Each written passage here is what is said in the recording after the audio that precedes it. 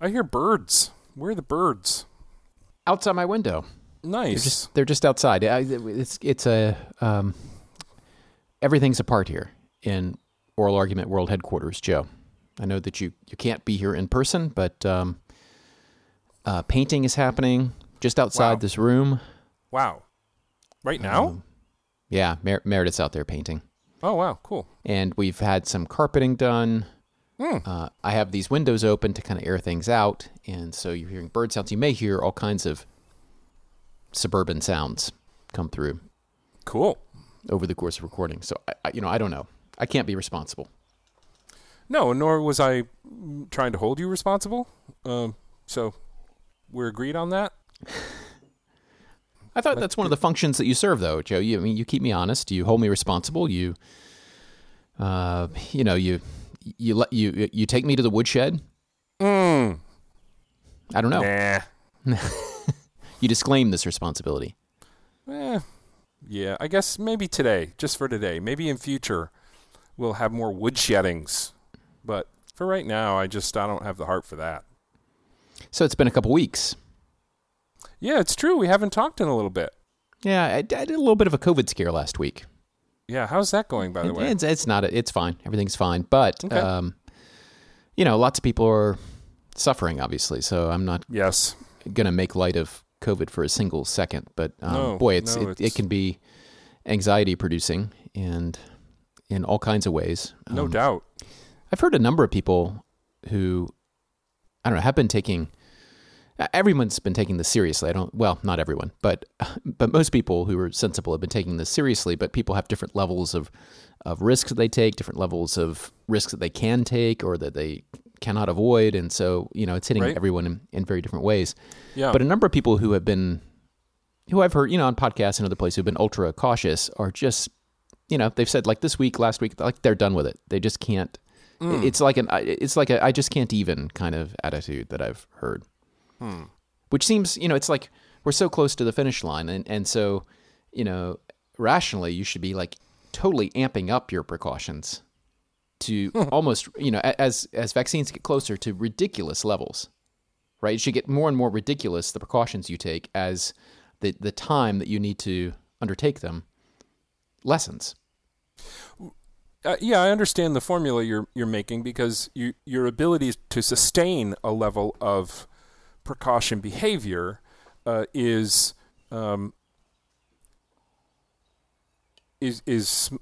lower when the precautions are extreme. You're just able to sustain that for a smaller period of time.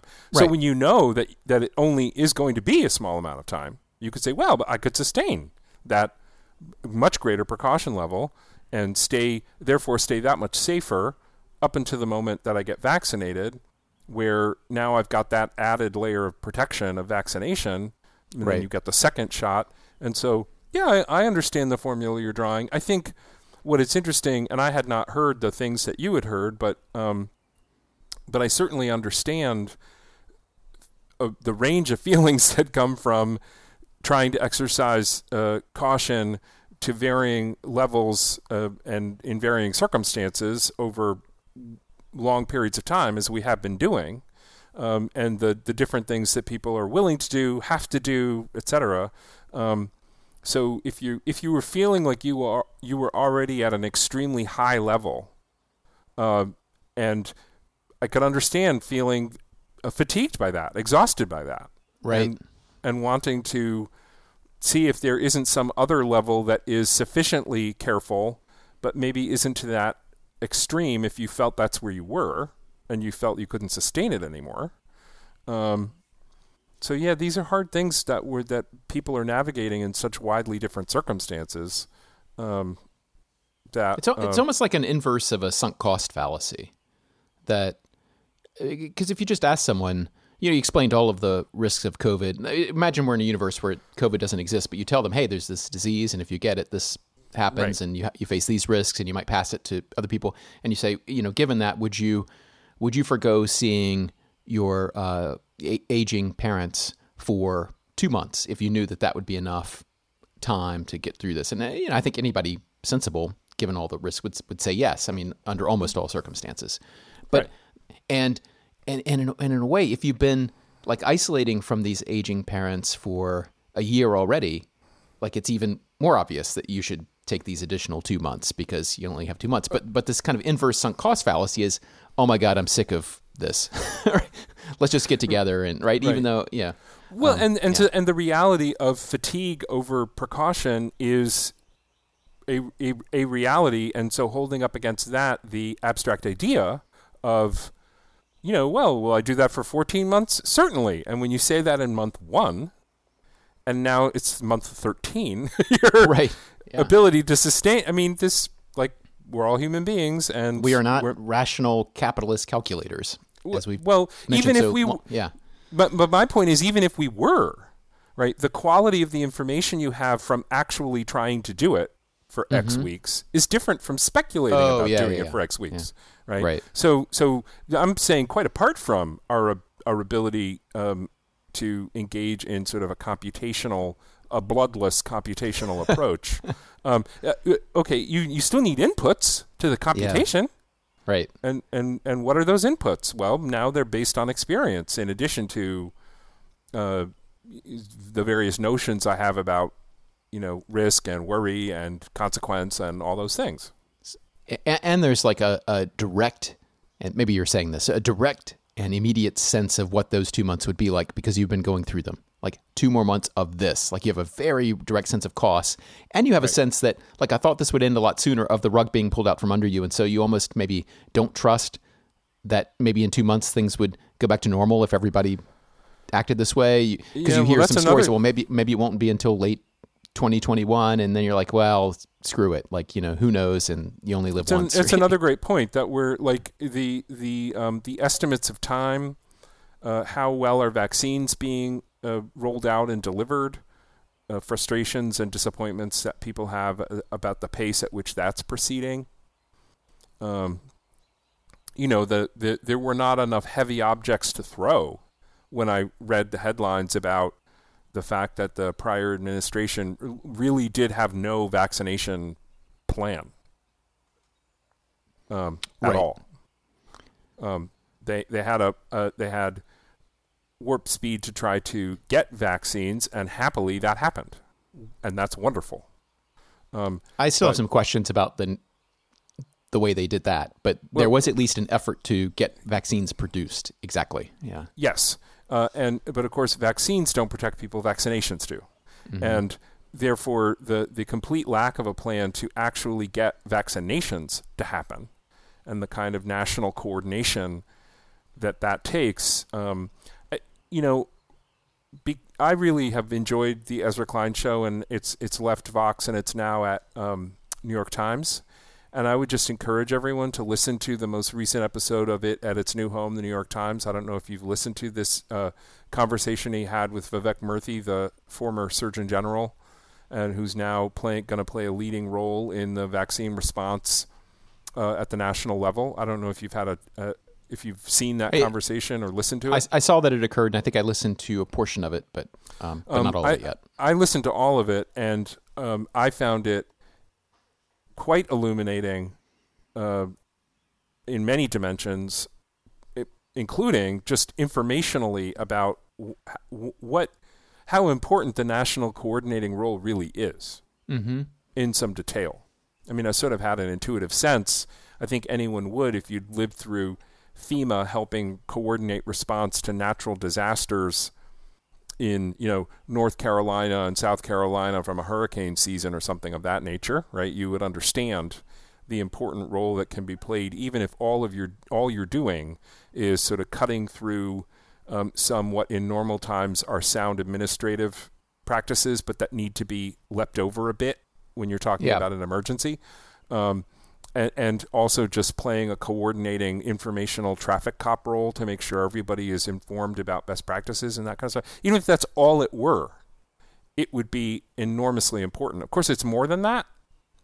There are actual resources that are needed for people who, given how little we have spent in public health areas in the last decades, and we're now just putting an enormous demand on those public health systems, money to hire more vaccinators and train them. And I just found it an extremely illuminating conversation. And Vivek Murthy he's very thoughtful, very good at expressing complicated ideas in a way that I find to be complex and yet comprehensible. Mm-hmm. I you don't feel like you're getting the dumbed down version. You feel like it's one of those conversations that makes you feel smarter for having listened to it, rather than makes you feel either alienated because you can't understand it, or like you really don't understand it because you were given a dumbed down version that doesn't correspond to reality. Right. It avoids either of those extremes. And he just seems to me a medical doctor, a medical professional of extraordinarily deep compassion. And so speaks with what I am experiencing as I listen to him, of a depth of human feeling that I find in a way sort of restorative and helpful. Just to hear a person having that level of compassion and encouraging me to have that level of compassion is just tremendous as well. So I can't recommend that particular conversation highly enough for people to listen to.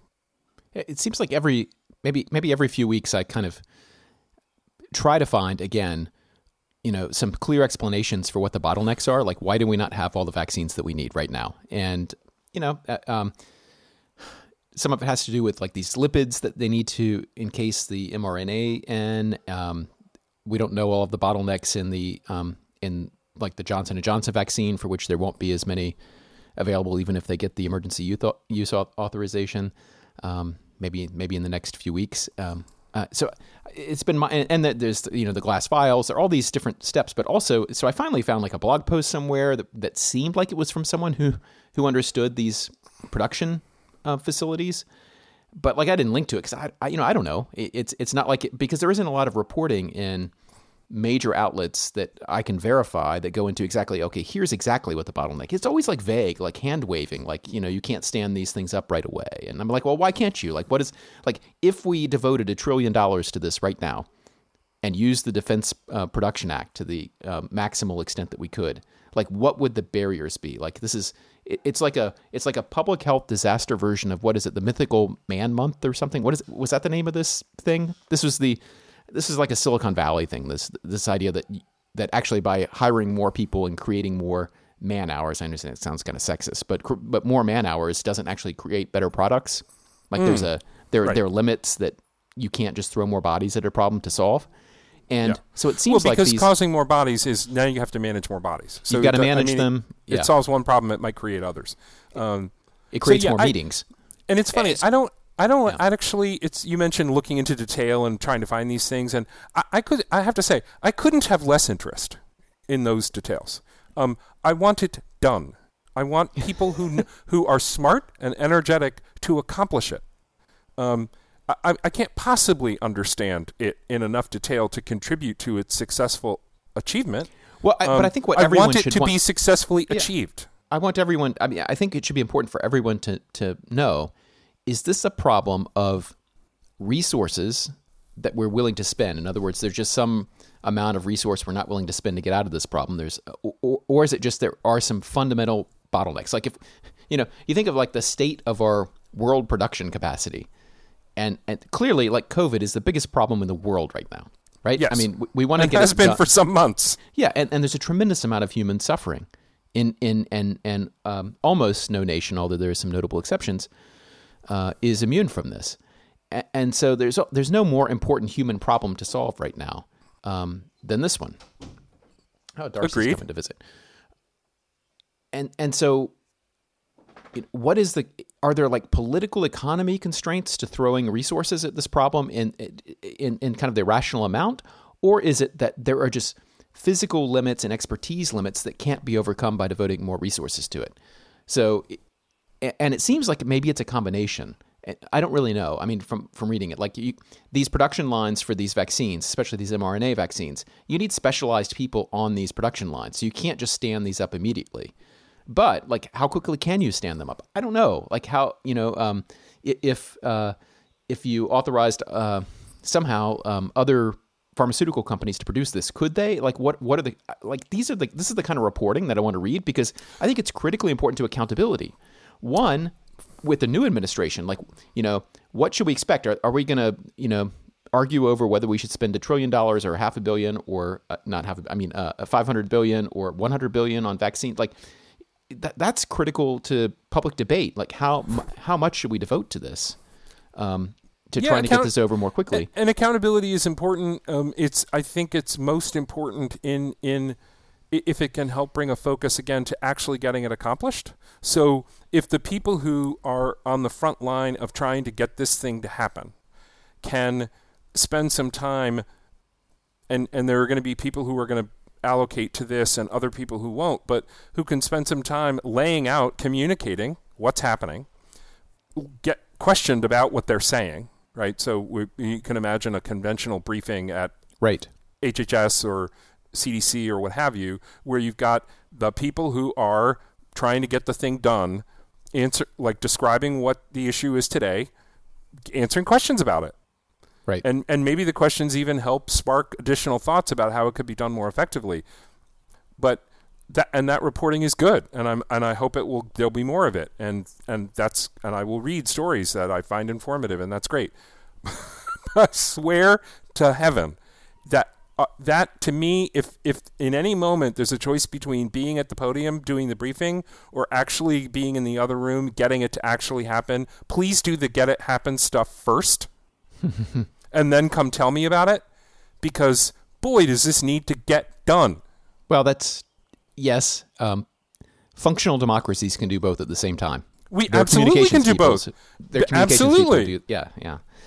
No question about it. But so the other issue is, because the degree of human and economic disruption of this pandemic has been immense, and it was clear it was going to be immense since at least March. I would argue February or late January. Right. You and I were talking about this at least privately early in February, and I think on this podcast in March, and it was clear, right, that this was going to be incredibly disruptive.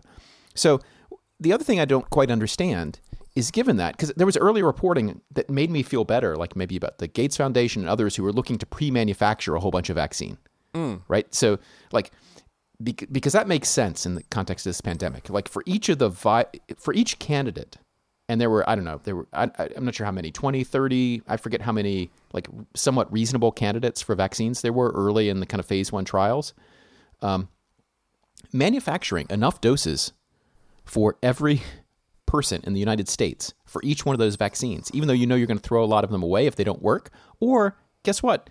There are other people in the world other than people in the United States. The United States could take the vaccines, the excess manufactured vaccines, and ship them around the world. And there's this COVAX program that is intended to do some of that work. But, like, manufacture the vaccines.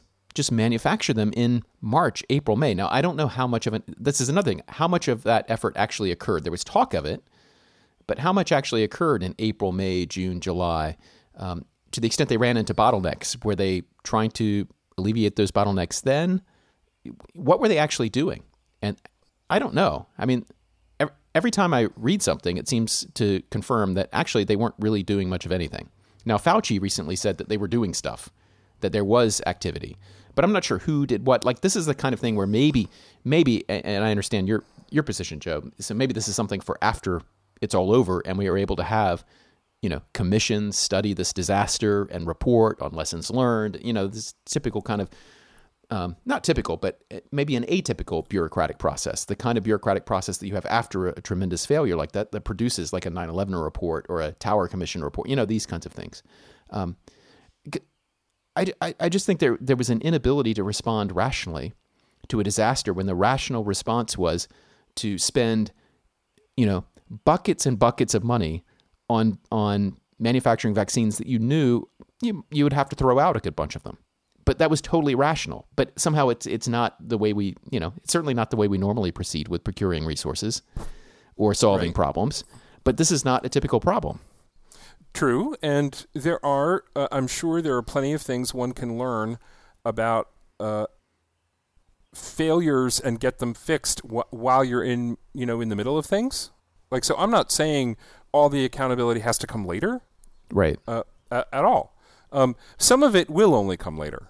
because the intensity of scrutiny that you would need to piece together both what was happening and what was deficient about it would distract too much from getting the actual job accomplished. Right. And so I hope that reporters push to find out where that boundary is, because that's how you find it.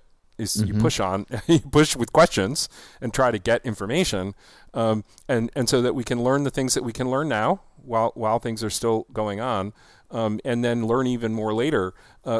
Because undoubtedly, this is sort of the thing speaks for itself, right? There undoubtedly there have been failures, because look at where we still are, right? And it's so infuriating,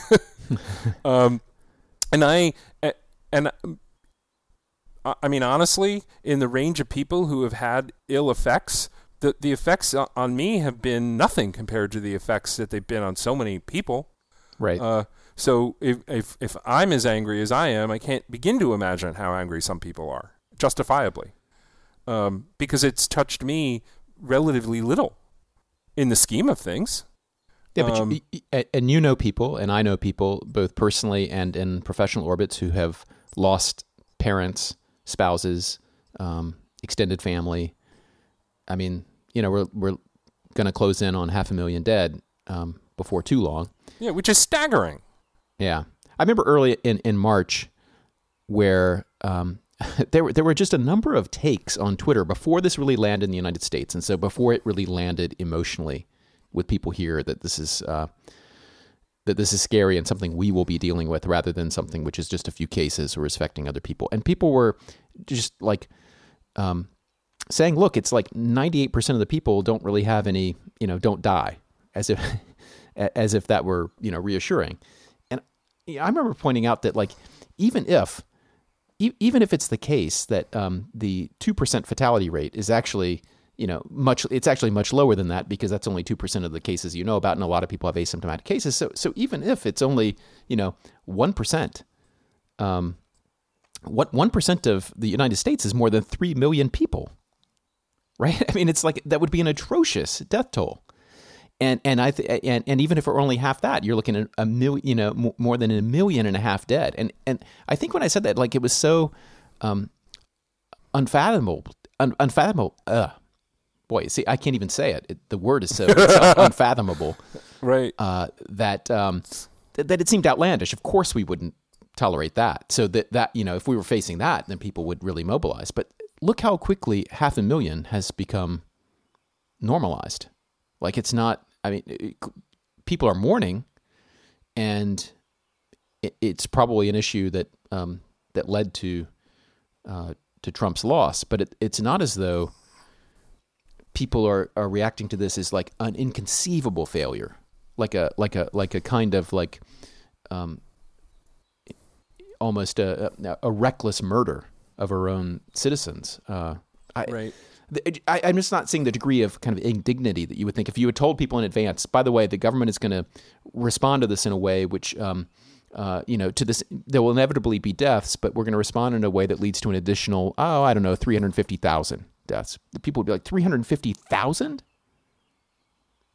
Right? 100, 100 times 9/11? Like, I think people would have been early on, completely disbelieving that we would ever tolerate such a thing, that we could ever let such a thing happen. Yeah, and it's the difference. I mean, among other things, it's the difference between, a slow unrolling of day by day versus, hearing that number and imagining it all at once. And again, speculation as opposed to concrete experience. And I suppose a lesson of this is as a country, we appear to be able to tolerate an enormous amount of suffering. Yeah. Without it mobilizing certain responses to try to bring that suffering to a quicker conclusion by more responsible governance. Isn't it a little bit like a social version of? Is it Susan Sontag? Who's the writer who talked about? We've talked about this on the show before about passing over from the status of the well to the sick, like how your life changes when you become ill. with cancer or something, and you don't see it until you pass over into the into kind of the status of the sick, and that becomes a huge part of your life. And there's something almost social about that, that we passed over from normal times to pandemic times in the same way that prior generations did with pandemics and did with war. Right.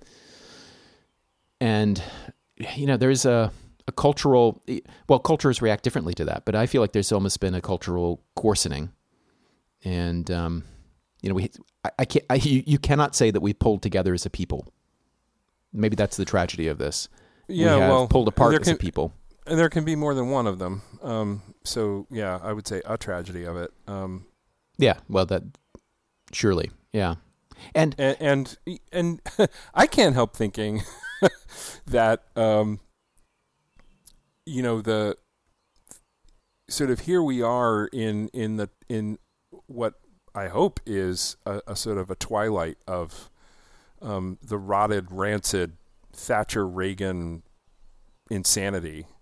And I look at that as a sort of a turn toward the road that we are now so far down.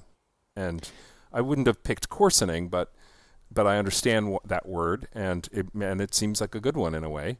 But a kind of self-concern and self-regard and a devil take the hindmost that is so appalling and so deep in everyone's experience and attitude.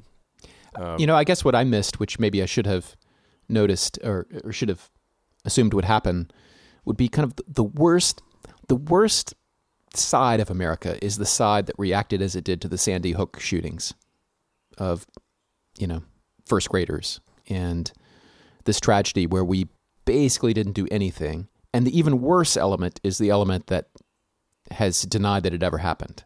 Like, to me, it's the most horrific side of humanity. And that kind of, 9/11 truther turned Sandy Hook truther turned, anti-mask advocate, like these people who are denying that actually there's this much COVID and all kinds of crazy stuff, right? That this would actually be a big part of our politics around the pandemic was not something maybe I anticipated. Mm-hmm. Partly because, wearing high quality masks can protect yourself. So maybe I didn't expect the Sandy Hookers to, these kinds of people to act so against interest that somehow like caring about saving your own skin would motivate people to maybe I should pay attention to doctors here and right. But it didn't, right? I mean, there's that element, which is not only, which doesn't only exist, which is terrifying enough, but has thrived in the pandemic environment. And especially when you think about how a thing that is so simple to do and so inexpensive to do is so efficacious. Like it is a good thing that a really powerful preventive tool in the COVID context didn't turn out to be walking 5 miles on your hands, right? Because most people can't do that. And so they could be forgiven for failing to walk 5 miles on their hands. But putting this strap across your mouth and nose, it's so easy. It's so cheap. And so efficacious. It doesn't help that people who should have advised otherwise, I think, tried to play like armchair psychologists, social psychologists. And so we're worried that if they told people masks were effective, then people would hoard masks and the people who need them most wouldn't get them. And so there was all this kind of problem. And then there was, and then they were also sold as protecting others and not yourself, right? These aren't going to protect you, but these will protect others. And the truth is, like, these will protect you, and the better mask will protect you better. And so there was this pushback. First of all, it's like an indictment of a society where you can't motivate people to wear masks by telling them you'll protect other people. But that's where we are right now. You go to war with the country you have, and but secondly, you could actually, like, we could have done better by telling people, hey, you'll protect yourself. But people were already disbelieving at that point, right? There's already this kind of anti-masking, anti-lockdown thing going on. And it led us not to prioritize manufacturing higher quality masks.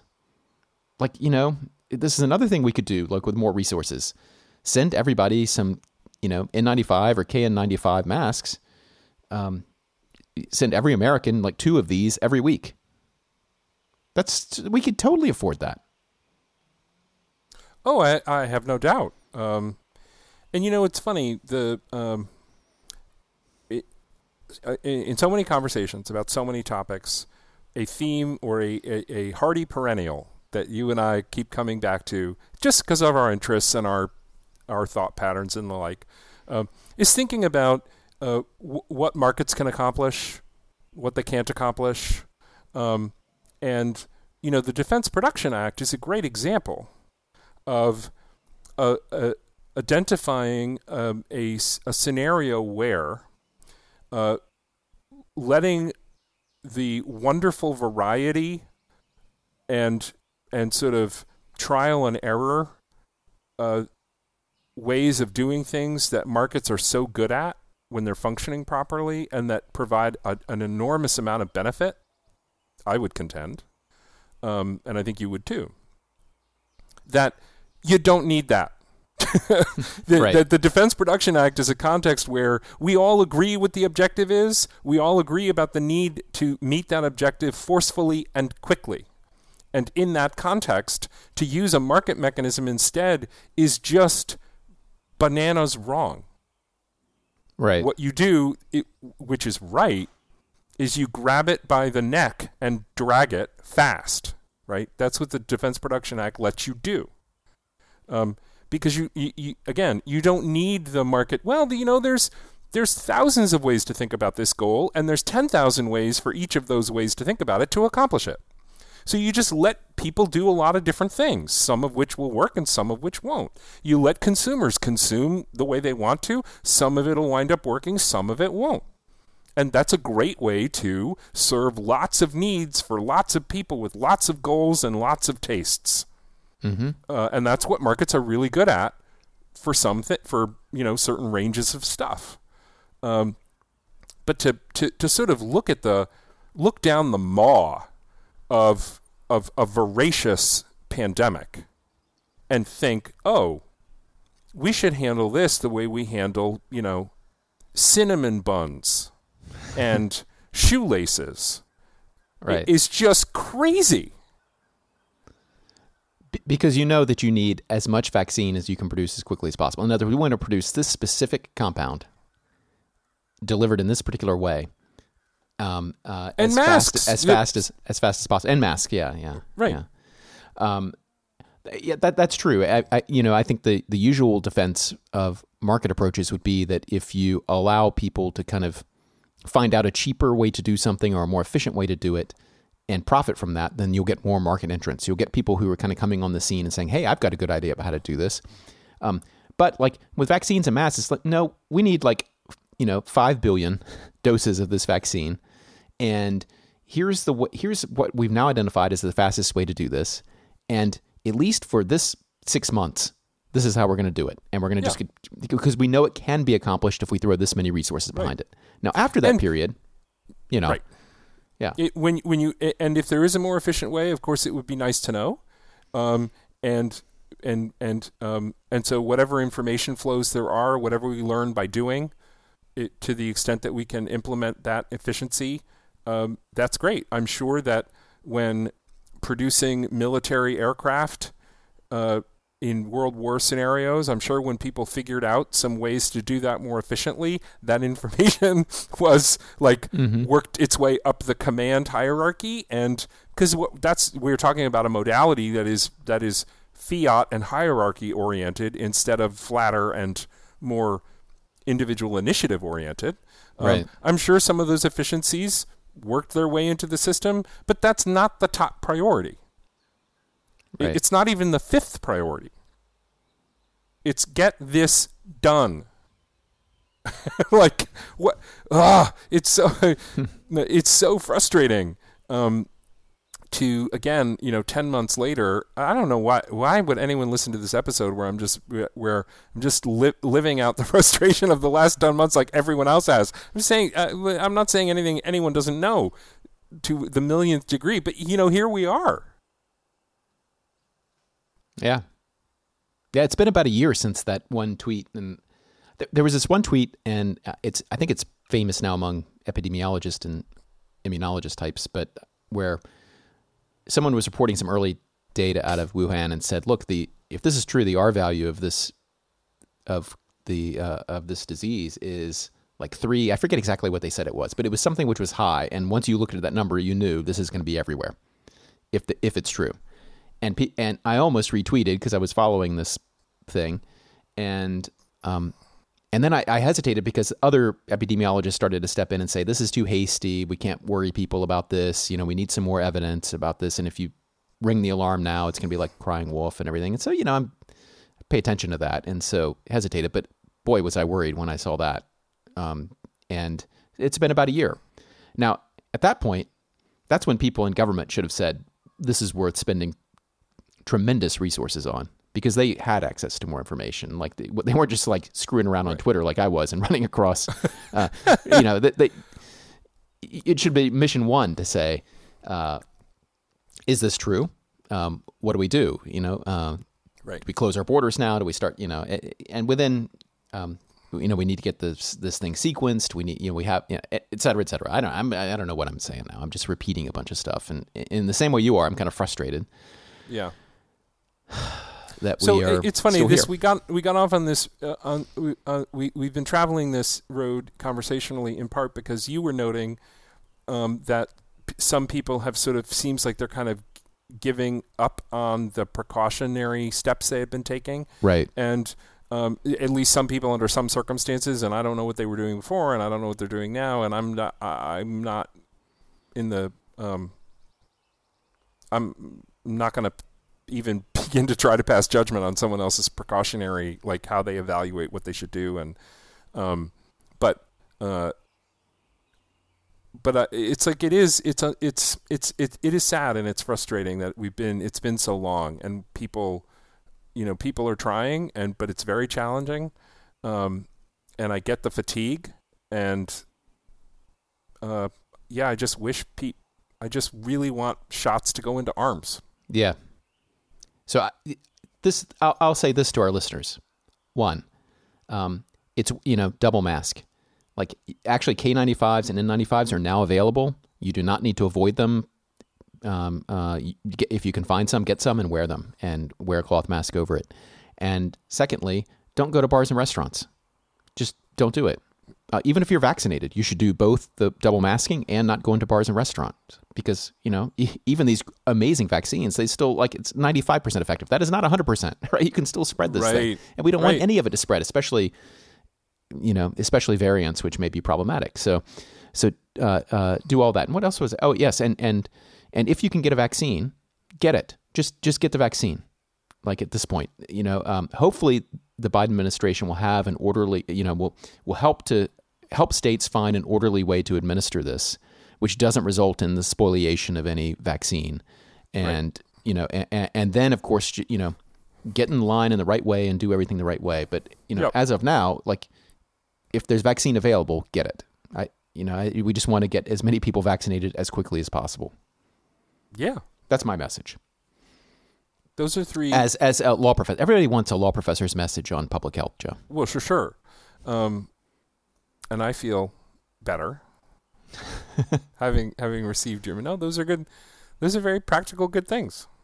In early January, we even stopped doing porch things. If someone invites us, hey, let's sit on the porch, distanced and all that, and it's when we were up at the steep part of that curve, we said we're not going to do that right now. We just need to hunker down for a couple more months. And this is actually a thing where you and I differ. I actually think doing a porch thing is okay. And one of the reasons why I think doing a porch thing is probably because if I can't do a porch thing, I'm just going to fling myself off my roof. I mean, it's I need to be. There are things I need to be able to do. Right. And being outside, distant from somebody, but conversing with them, if I can't do that, I just don't know how to describe how bad that is for me. Yeah. So everyone is in a different situation. I'm willing to navigate that. Yeah. So that's why I think all of this has to be couched in terms of like advice and risk, because everybody's encountering this differently. And of course, you live alone. I live with my spouse, and my kids had been here. Now they're back at school, and so you're encountering the pandemic very differently than I am. Like, I have companionship here. It's not, we're not able to get together with you and our other friends in the way that we would like to, right? Right. But that is a very different qualitative experience than kind of only seeing any other human beings through a Zoom window or something. Right. Or as, you may experience this way. We go for walks outside, so we do see people outside. It's just, sure. During this period, like sitting, somewhat close for long periods, there's a minimal, it's a higher risk than just passing people who are on the other side of the street when you're walking. And so, of course it is. And I don't. I know that it's riskier. But the risk is small. Yes, but I'm willing to take it even exactly. though it is larger. Because the cost to you of not doing it is higher than it is for us. But anyway, I don't know where it was. But the other thing is I think, especially living alone, if you only encounter people when you have to go out, like to the grocery store or something like that, and when you do that, you're kind of observing, are they wearing a mask? Like you automatically see people as a source of risk, and that's one of the things that feels so bad about this pandemic. Right, is not delighting in the physical presence of other people, but like being anxious about it or worried about it, or anxious makes it sound like it's not rational, but sometimes very rationally worried about proximity of other people. Right. Sure, and that's not my, that's not how, that's not my natural mode. No. Yeah. Of being. So I am getting pushed into a different way of thinking and experiencing other people when I'm experiencing them that way, right? With the level of caution that is totally appropriate. It's not that it's inappropriate, right? So yeah, no, it's just we're in an environment where the right way to look at other people is as a source of some amount of risk, right? And so it can be, it can be safe to be around other people, but only under certain circumstances. And that circumstance, and you'd have to be mindful of that. Exactly. That sucks. Yeah. Booger. I had something else I wanted. What was I going to ask you about? After we should close out. Like, it's like every time you get together with anybody, eventually you start talking about the pandemic. Feels like. And we already did it. We started from that. Yeah, we sort of went there. Hey, see if you can recall what the other thing you wanted to talk about. But not too many minutes before you and I got together to talk, and I tweeted about it jokingly, but it struck me as enormously both funny and weird, and it's connected to, it stuck out to me because of it connects to a lesson I do when I teach trademark law as part of the IP survey, and this doctrine of aesthetic functionality that trademark law uses for certain product design questions. So Kraft macaroni and cheese. Did you see this tweet of mine? I think I saw. I haven't really been on Twitter today, but I did think I do think I saw a tweet that had like a different color. I don't want to steal your thunder, but so tell us. Right. Jeff. So Kraft macaroni and cheese, and this isn't. It's not apparently, because I did read one or two stories about it in my shock. Apparently, this isn't actually a product that's going to be widely available in stores, but is instead something like that. There's some you enter some kind of raffle and they're going to send things. But it's basically Kraft macaroni and cheese, but it's pink. Yeah, and it's this very bright, deep pink, and it's for Valentine's Day. Mm-hmm. So which is coming up in just 2 weeks and plus a few days.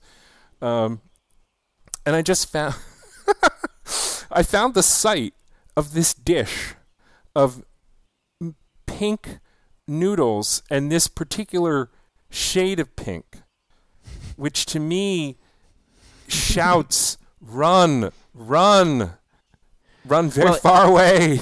It of course raises the question, like, how do you turn the the bright and deep natural orange color of Kraft macaroni and cheese into this pink.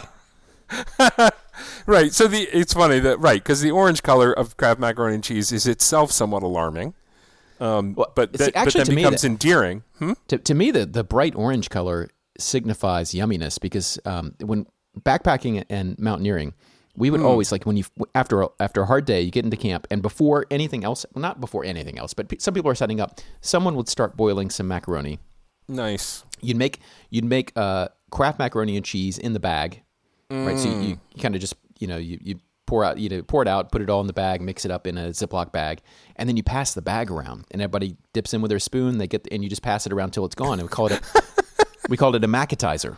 Nice, because it instantly provides that little bit of saltiness, and sustenance that kind of lets you get on with things. It makes you actually feel like you can eat dinner, and if you didn't eat right away, you might crash before.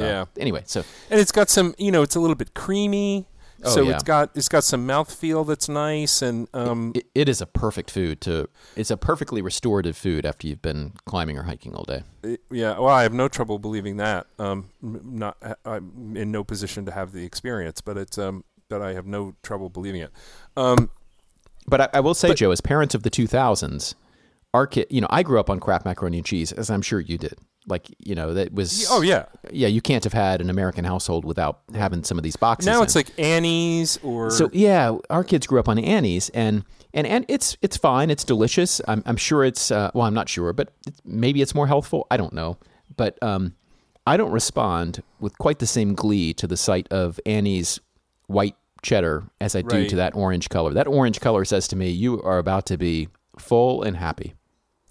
Yeah, because years of hardcore dedication of chemical engineering has gone into the production of that. I mean, if you think about a McNugget or a Twinkie or Kraft macaroni and cheese, I mean, that is some very, very high-grade chemistry going on, and lots of research and energy going into what is the way to most immediately latch onto and hold tightly with your organic chemistry fist the simian brain inside the humans who are eating this food. Like they're trying so hard to do this, and it works. This is what markets are good for, Joe. You're not going to produce something as perfect as Kraft macaroni and cheese with the Defense Production Act.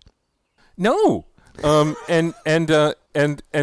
so I'm all in favor of markets doing what markets do, and the DPA doing what the DPA does. Yeah. But that pink stuff, wow. And that reminded me, the pink. So people should look for this. It's called Candy Kraft mac and cheese. The shade of pink is just so alarming, and to me so profoundly unappetizing. Now, if I spent some time staring at it, maybe my mind would change. I would admit that.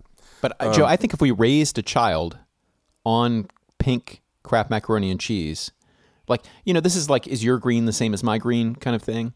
I think for them, pink would be the color of salty, filling deliciousness. And when they saw that pink macaroni and cheese, after trudging into camp, they would think, "Oh my, all my problems are over. This is I'm a happy person." That could be, and it's this color is close enough to what you could imagine like a raspberry sherbet having this color or something like that. So it's not like it's some color that couldn't possibly be something edible, which is how it connects to the trademark aesthetic functionality doctrine that has come up in some cases where people are trying to use color as a source indicator, and the fact that for some products some colors really are the color that you need to use in order to be competitively viable. So letting any one party have that color as an exclusive color would be problematic for competition in a way that for lots of products it wouldn't be problematic to let people protect a particular color. But if we were, again, on foodstuffs, if we were, imagine someone wanted to use as a source indicator for their strawberry ice cream or their raspberry ice cream or whatever, a shade of pink. I said, well, wait a minute, that's the color that everyone's going to expect that product to be. And in fact, if it had to be some other color to try to be far away from your color, it might look very unappetizing. Right. So the color is functional in that regard. Right. It's signaling something about to a consumer that this is an okay instance of this thing. And that, of course, has that's true in a deeply consequences. Biological sense, Joe, because like a green strawberry is a deep biological signal that this is not yet ready to eat. Right.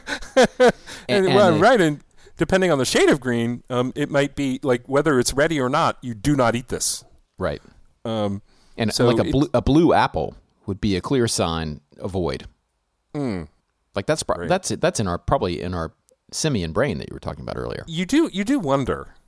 And so that's what people are playing with when they make and hey, it could just one other story I want to mention from the winter break that I saw that I also thought of after I wanted to run away from that picture of the plate of pink macaroni and cheese.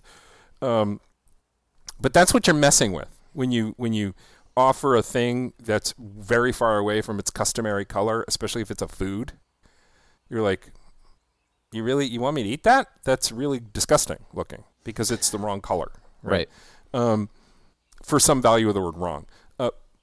The other story that I saw, which I thought was so funny, is Oreo cookies. This is another thing you and I probably like. I know I grew up with Oreo cookies. I don't know if you were an Oreo cookie I was eater never a as fan. a kid. Or, yeah, I mean, everybody always had them. This is a little bit like Snickers. Like I was never a Snickers fan, and like, why would you eat a Snickers when you could have like a Milky Way or a 100 Grand bar or just a good Hershey's bar? Like I never quite understood. It's like you got the chocolate and you're going to throw some peanut butter in there or something. Like you can always have peanuts. It's like I don't know. Right. I recognize that makes me weird, but this is the kind of thing where I thought it seemed totally normal, and so this is similar to that. Yeah. So I was an Oreo fan. I would still enjoy an Oreo cookie, but what the story was about was Oreo has from time to time, apparently for some time now, been they'll come out with some new Oreo cookie gimmick, right? Some new flavor of Oreo cookie, and what this story explored and reported on is that actually the reason that Oreo does this is not because they're actually trying to get people to enjoy and accept this new Oreo thing. Right. It's because it's an advertisement for the original Oreo. Yes. That when they launch a new flavor, people pay attention to the story long enough to get reminded of their enjoyment of Oreo cookies. Yeah, this is all about the brand. Apparently. And what does it say about me that when I read this story, I was like, "Oh, that's fascinating." Do you listen to My Brother and Me, the McElroy brothers show? I do not. Oh, once you get into the McElroy extended universe, you're never getting out of there. Yeah, well, it's hard to avoid. Honestly, I think it's impressive that I'm not a regular listener of anything McElroy. Oh well, that's your loss, but eventually, I say it's maybe your gain because once you do get into it, you'll have all of them to listen to. And but did they talk about the Oreo story? I can't remember if I'm sure they have at some point because they have a regular segment called Munch Squad, which is introduced through some kind of beatboxing and a cappella of "I Want to Munch." Oh, all right. Like I Want to Rock, but it's "I Want to Munch." Okay. Squad. And it's always like reading press releases from like fast food, like Taco Bell's latest thing, and they talk about the brand. And lately they've all been in these troubling times, the Taco Bell family wants blah blah blah blah blah, and so this is all about brand. They're always introducing new and oftentimes disgusting product ideas. Right. And they have, I don't know why they have press. I don't know who's the audience for these press releases. Well, this was not a press. I mean, this story I think was in the New York Times or something like that. Yeah. I mean, which is so I encountered it in a mainstream publication for sure, and I don't think any of the Oreo flavors have been shock flavors or sort of like Halloween. Let's gross out the kids by having this sort of sick and slimy version of X. Right. Like that's not what they're doing. It's they're like trying to offer this interesting alternative, but they know that's not actually what they're doing. They know that what they're doing is driving sales of the original because those increase. This is like a more honest, like, New Coke kind of thing. Like, we're going to introduce this thing, and we're going to make it sound like it's a big deal, but we know that, but it's going to drive interest in the brand. That's what I'm saying. The Munch Squad segments are usually always about, right? It's but was that New Coke thing? I don't think that's what happened. I think they really wanted there to be New Coke, and it was a complete disaster. I think that's right, but I don't know. This is the kind of conspiracy theorizing that I wish we would specialize in as a nation. And leave, like, the serious stuff to the other side. Like, right. Let there be conspiracy theories about whether New Coke was really ever intended to be the thing, or whether it was intended to generate interest in Classic when it came back. But there's no need to wonder about this in the case of Oreos, because this is a matter of some reporting and and there are some data behind the reported story. So. But how do you know there isn't, like, some kind of skunkworks project deep in Oreo headquarters where there's a group which is saying this is, they've tested, they think people are going to get addicted to this flavor. They just love it, and they think they're going to take it over, and they're going to get promotions, and suddenly they're going to be Oreo CEOs. Okay, I think they call them CEO Oreos. I'm just saying, you could easily enough spin up a conspiracy theory about the attempted takeover of the Oreo brand by the Oreo Skunkworks project, which was creating this kind of weird Oreo thing. Okay. Maybe the same with the pink mac and cheese, for all I know.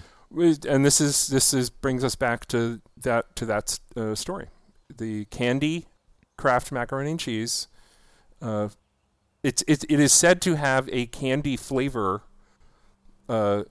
profile, as well as being the pink color. Now that is. I'm starting to lose my appetite, to be honest with you. Yeah.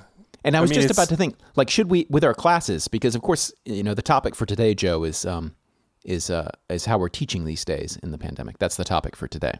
Oh, okay. Yeah, it's all about teaching and classes and exams and things which might be of interest to law students. Yeah. That's the topic for today.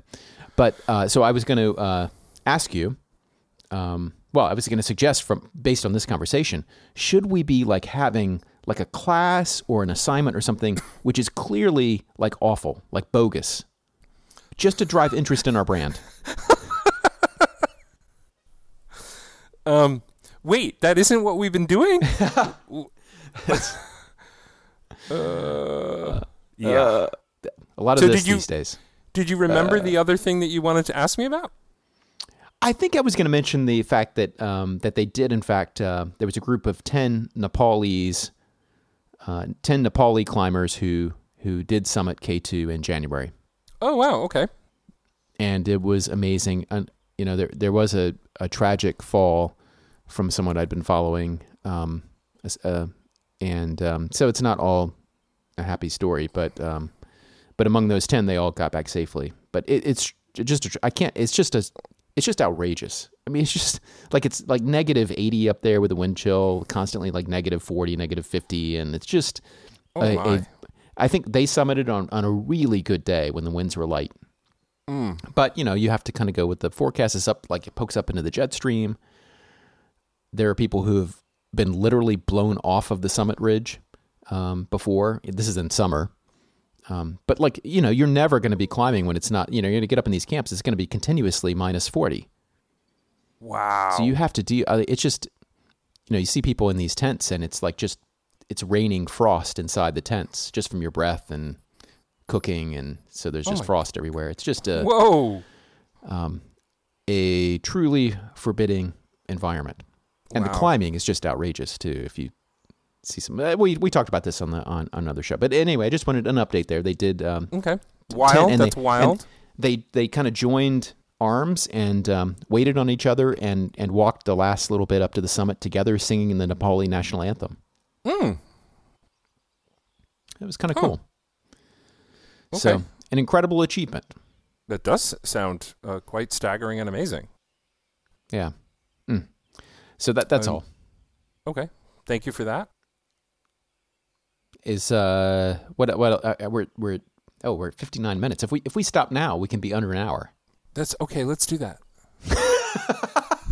Have we ever done that before? I don't think I've ever said anything that you've been as interested in as that.